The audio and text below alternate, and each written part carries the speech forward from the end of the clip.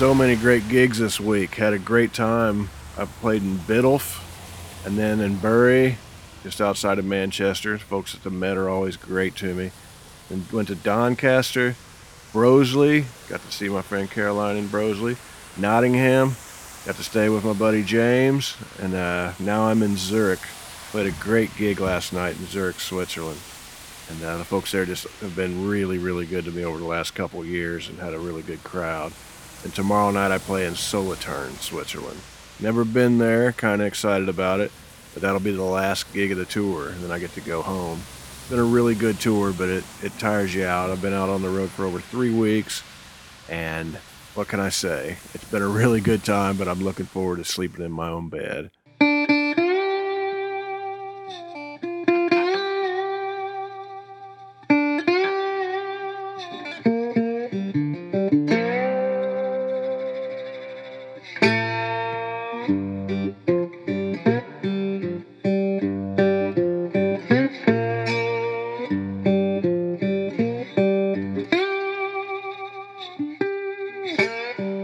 Hi friends, this is Otis Gibbs, and you're listening to Thanks for Giving a Damn.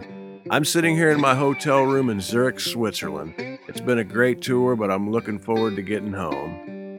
This is a personal journal. This is a bit of an experiment. I like to say right up front that I haven't the slightest idea what I'm doing, but I decided to do it anyway. And this show is founded with the idea that there are only two people in art that matter. There's the creative individual and the person experiencing it, and everything else is an artificial filter. This is a way for me to share things with you guys without any filters whatsoever. I'm going to try something a little bit different this week. On August 19th, 2014, my new record will be released in the United States. It's been released for a couple weeks now over in Europe, but it's going to make it to the US. And I'm pretty excited about that, and I'd like to share some stories with you guys about this record and about the making of it, and maybe a little bit about where some of the songs came from. And I'm not the type of person that likes to talk about, where song ideas come from, as I really don't like it when people tell me what a song is about. It might mean something completely different to me. So I'm going to try to be a little bit vague when I can. And I love it when a person walks up to me and tells me what this song means to them, if anything. I love it when it has nothing to do with anything I originally intended. I think that's the beauty of songs. That's the beauty of art, is it can be taken in so many different ways. When you're creating something, you're not thinking about the process or all the ingredients and all of that. You're simply in the moment doing whatever work you're doing. And that's when you're doing it best, is when you just aren't thinking of all these things. So when people ask me during interviews those sort of questions, I really can't stand it. I don't have a good answer. I don't like to even think about those things. I'd rather be in the moment creating. So it always seems a little bit strange to me. But what I'm going to try to do is tell a few stories that are loosely based, and might lead you into some of these songs in whatever way possible. And we'll see if we can do this. But here's a few stories about my new record, Souvenirs of a Misspent Youth. As we pulled into Milwaukee, I could feel my head and back begin to sway. After riding 13 hours, I was ready to get my feet off of the train. Reminded of what happened in Wichita, St. Paul, and Abilene. Somewhere in the distance, I was followed by the darker side of me. I stumbled through the city looking for a place that I could lay my head. But first I needed work because it'd been a couple days since I'd been fed. On the shores of Lake Michigan, I found a spot where I could finally breathe. I slept next to the water and I dreamt about the darker side of me. When I woke, I found a fishing boat loading up its nets to meet the day. The captain walked up to me and offered me a job and a place to stay. He promised he'd feed me and I could sleep inside the boat when day was done. I could feel the darkness fading as we sailed off in the early morning sun. The next 2 months were filled with the longest days that I'd ever seen. The work was never ending and I barely had the time to eat or sleep. We hauled 400 pounds of salmon from the cold and frigid water every day. After all my days of toiling, I forgot about the darker side of me. When the season finally ended, I went and asked the captain for my pay. When I walked into his office, he claimed he didn't have a dime for me. He said I owed him money for sleeping inside his boat every night. When I heard the bogus charges, I could feel the darkness churning deep inside. I closed the door behind me and offered him a chance to come clean. I'm here for all my money and I'm not the type of man that walks away. He laughed and spit at me and said there ain't no way in hell I'm getting paid. But his laughter fell to silence as I introduced him to the darker side of me.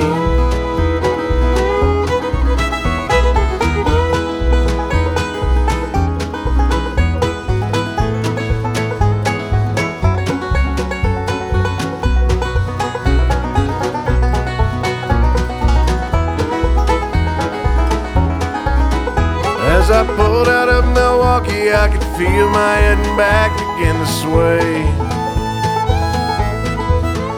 I'll be riding 13 hours and I'm ready to get my feet off of the train.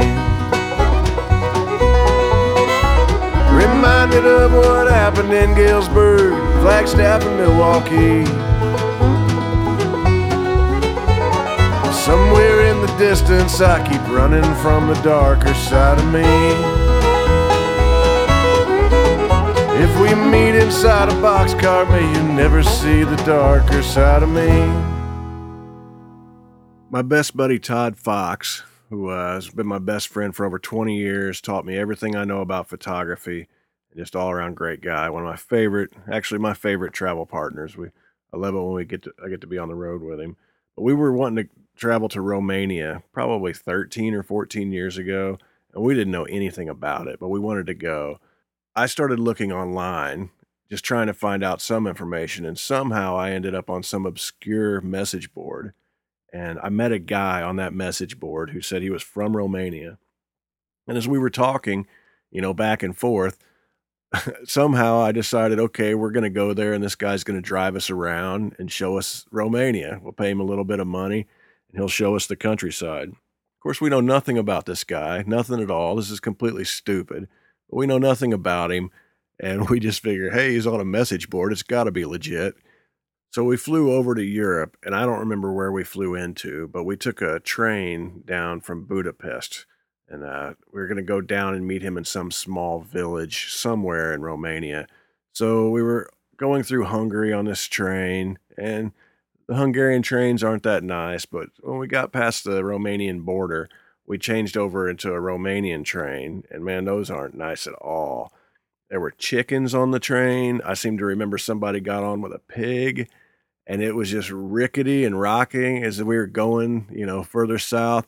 And I kept thinking of that part of Bram Stoker's Dracula, the part of the novel at the beginning when the guy's coming in on a stagecoach, and he says he's overcome with this feeling of impending doom. And I kept feeling that way, and Todd and I started talking about it, and we're like, man, we really messed up this time. We really messed up because we don't know who we're meeting. We get off the train.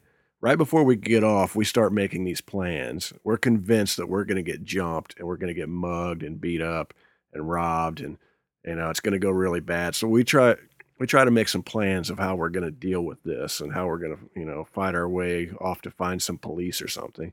So when we get off the train, guy walks up to us. His name's Radu, and he's like, "Hey, I'm the guy you've been waiting for," and he says, "I have a hotel ready for you guys." So we've already planned when we get to this hotel, one of us are going to stand outside on the street while the other walks in. So if the other doesn't come out and say it's all right, at least one of us get to run. And I think that person was Todd. We show up at this hotel, walk inside. It's nice. Everything's legit. And Radu ends up being a great guy, and he takes great care of us and becomes a really, really good friend of ours. And we drove around for a few days, and we went through the countryside. He showed us, we went to walking with shepherds in the Carpathian Mountains, hiking way up into the Carpathians. And we got to meet these people in these small villages. It was really inspiring. People that were completely self-sufficient and were able to make the most amazing wool sweaters that you'd ever seen. They would knit them themselves. We had food. I don't know what it was, but some of it was good. Some of it was really frightening. But as we were driving through the Carpathian Mountains, it was a really bad snowstorm. There were probably 4 or 5 inches of snow on the ground already.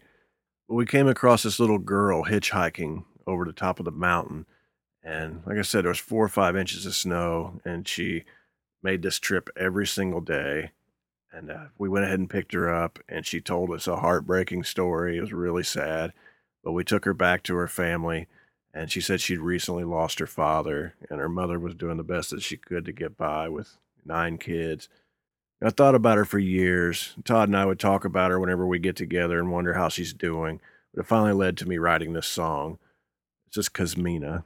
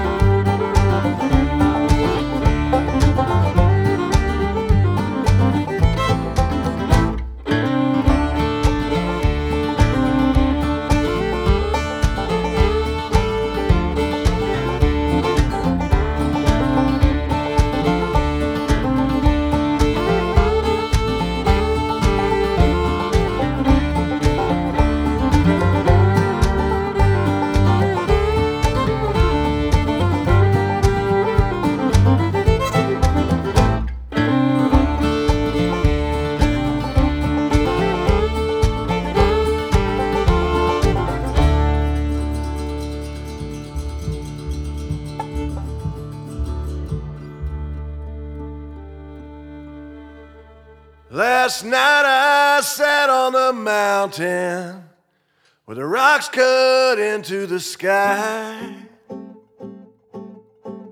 and the snow came down around me, suffocating the night. A child stood before me as a valley spread out below. Hungry, helpless, and walking the mountain road alone. The youngest child and I, the daddy died in a coal mine.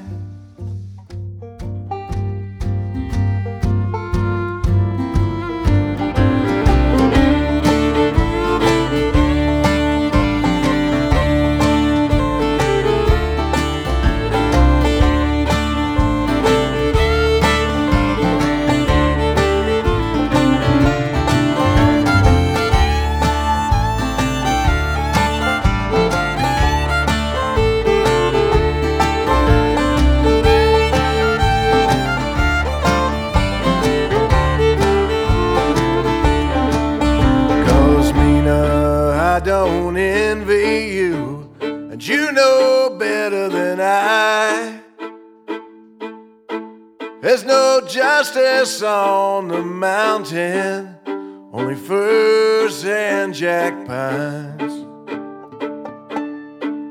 A little girl without a father, a wife without her love, 10 empty bellies, and the winter rages on. The youngest child and Daddy died in a coal mine.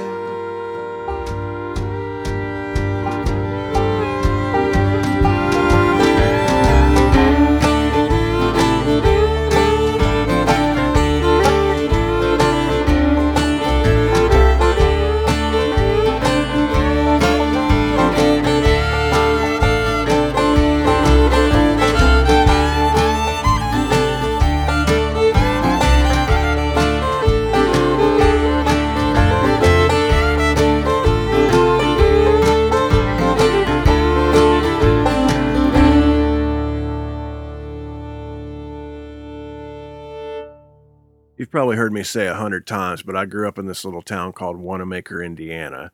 We were a little farming community. We had one day a year when all the kids would ride their parents' tractors to school. We called it Tractor Day. We were very creative people.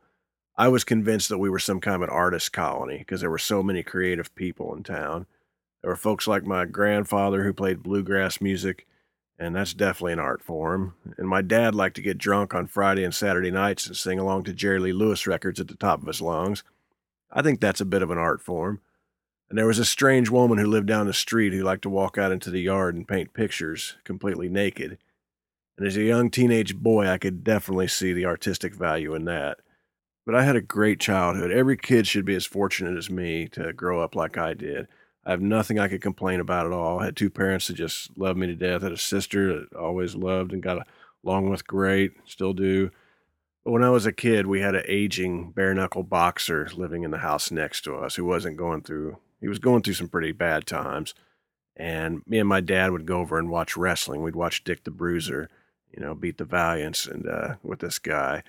And just spent a lot of time with him. And I wasn't really sure why at the time, but, there was a pretty good reason. And I won't say too much about it. I'll just go ahead and let the song speak for itself. This is Ghost of Our Fathers.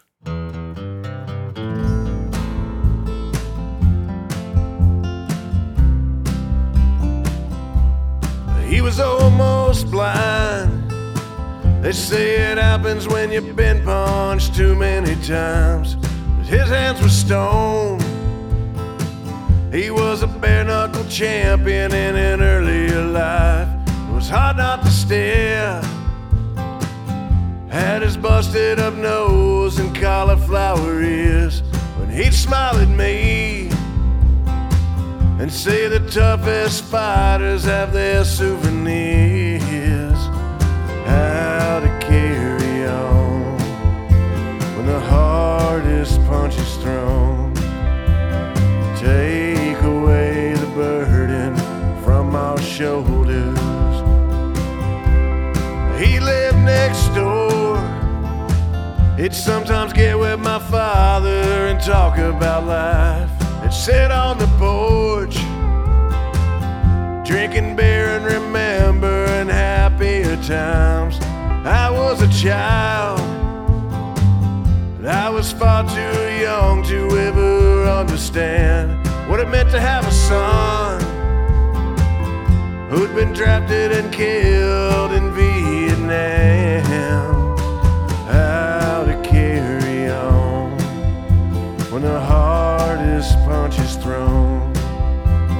Take away the burden from our shoulders.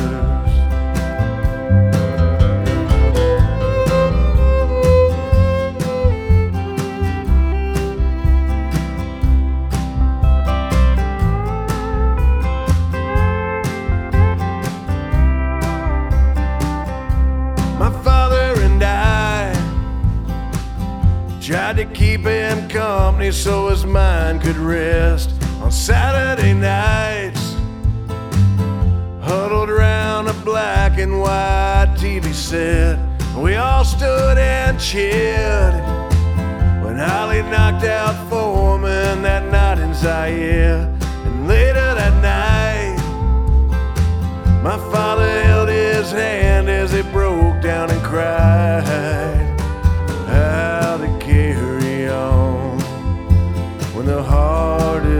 righteous throne. Take away the burden from our shoulders.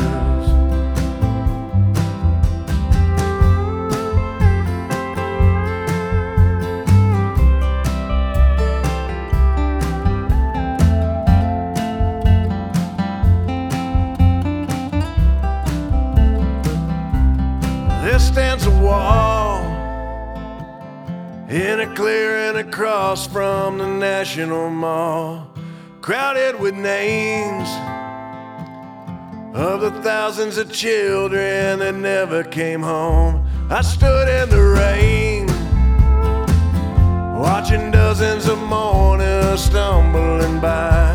When I saw his name, I felt the ghost of our fathers kneeling at my side.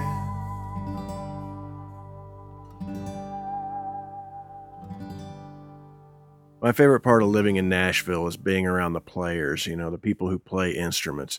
They're just some of the most talented people in the world. I think they're the most talented people in the town, the people who are standing behind people like me. Some of us get, some measure of the limelight or whatever. Some of us get a lot of limelight. Some of us get a tiny bit.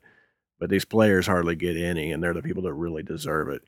These folks are so good. I'm really, really fortunate to get to record with some of them. I often say it's an embarrassment of riches.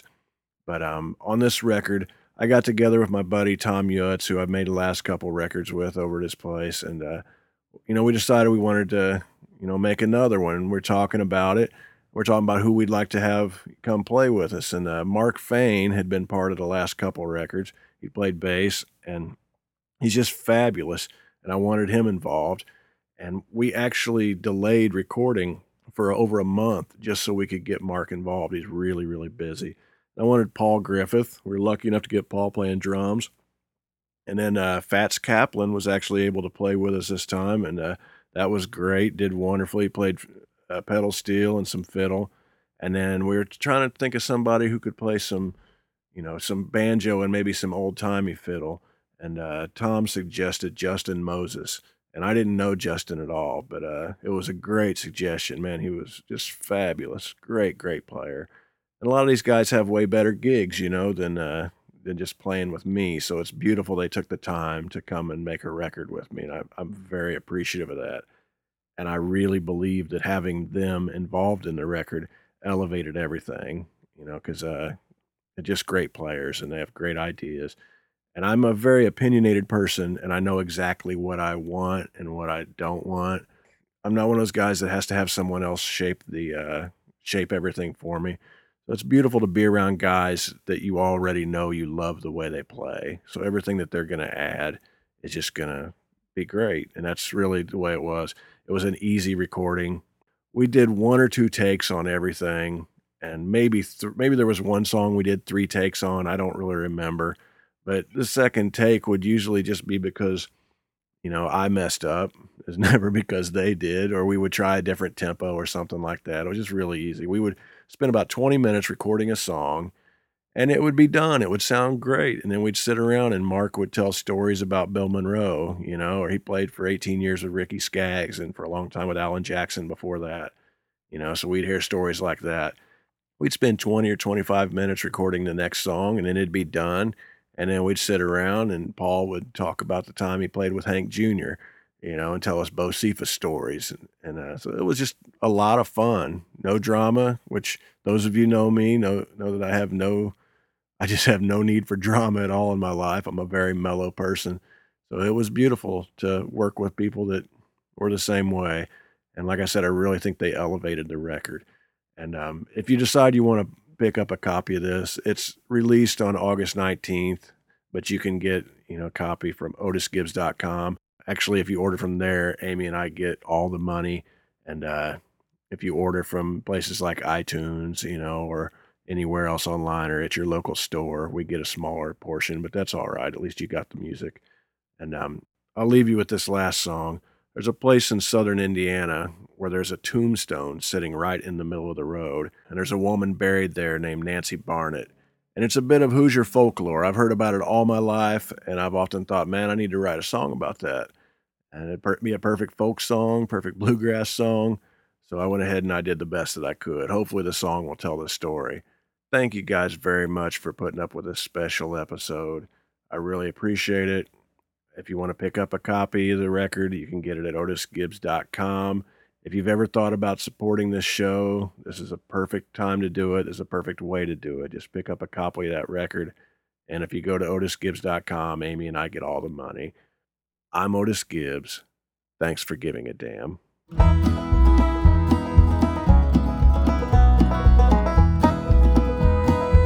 They say they buried Nancy Barnett up above the banks of Sugar Creek.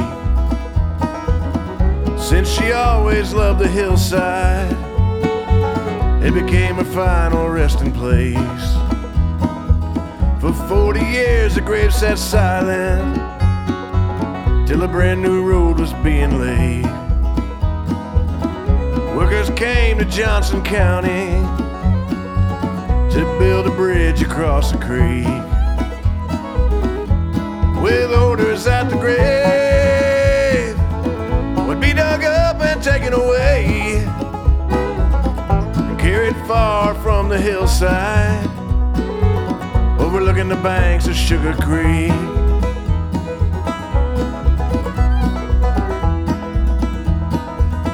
A man who claimed to be her grandson stepped up and fired a warning shot, and he vowed to kill the first man who tried to move the family plot. He stood for weeks beside her headstone and guarded the grave both night and day. The workers tried to persuade him, but he refused to be driven away. He said, I'm a peaceful man, but if you touch my grandma's grave, your blood will flow down the hillside, all across the banks of Sugar Creek.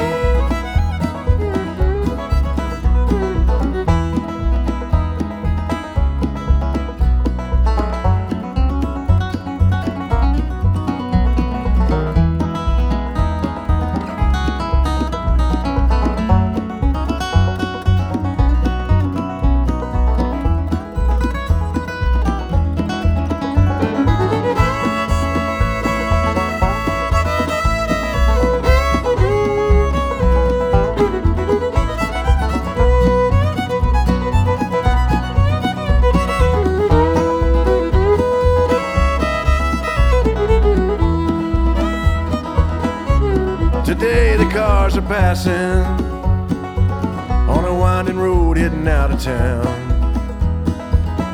A peaceful Indiana byway, County Road 400 heading south. That's where the lanes divide, and in the middle stands a grave, still protected on the hillside, overlooking the banks of Sugar Creek. They had to build the road around her, overlooking the banks of Sugar Creek.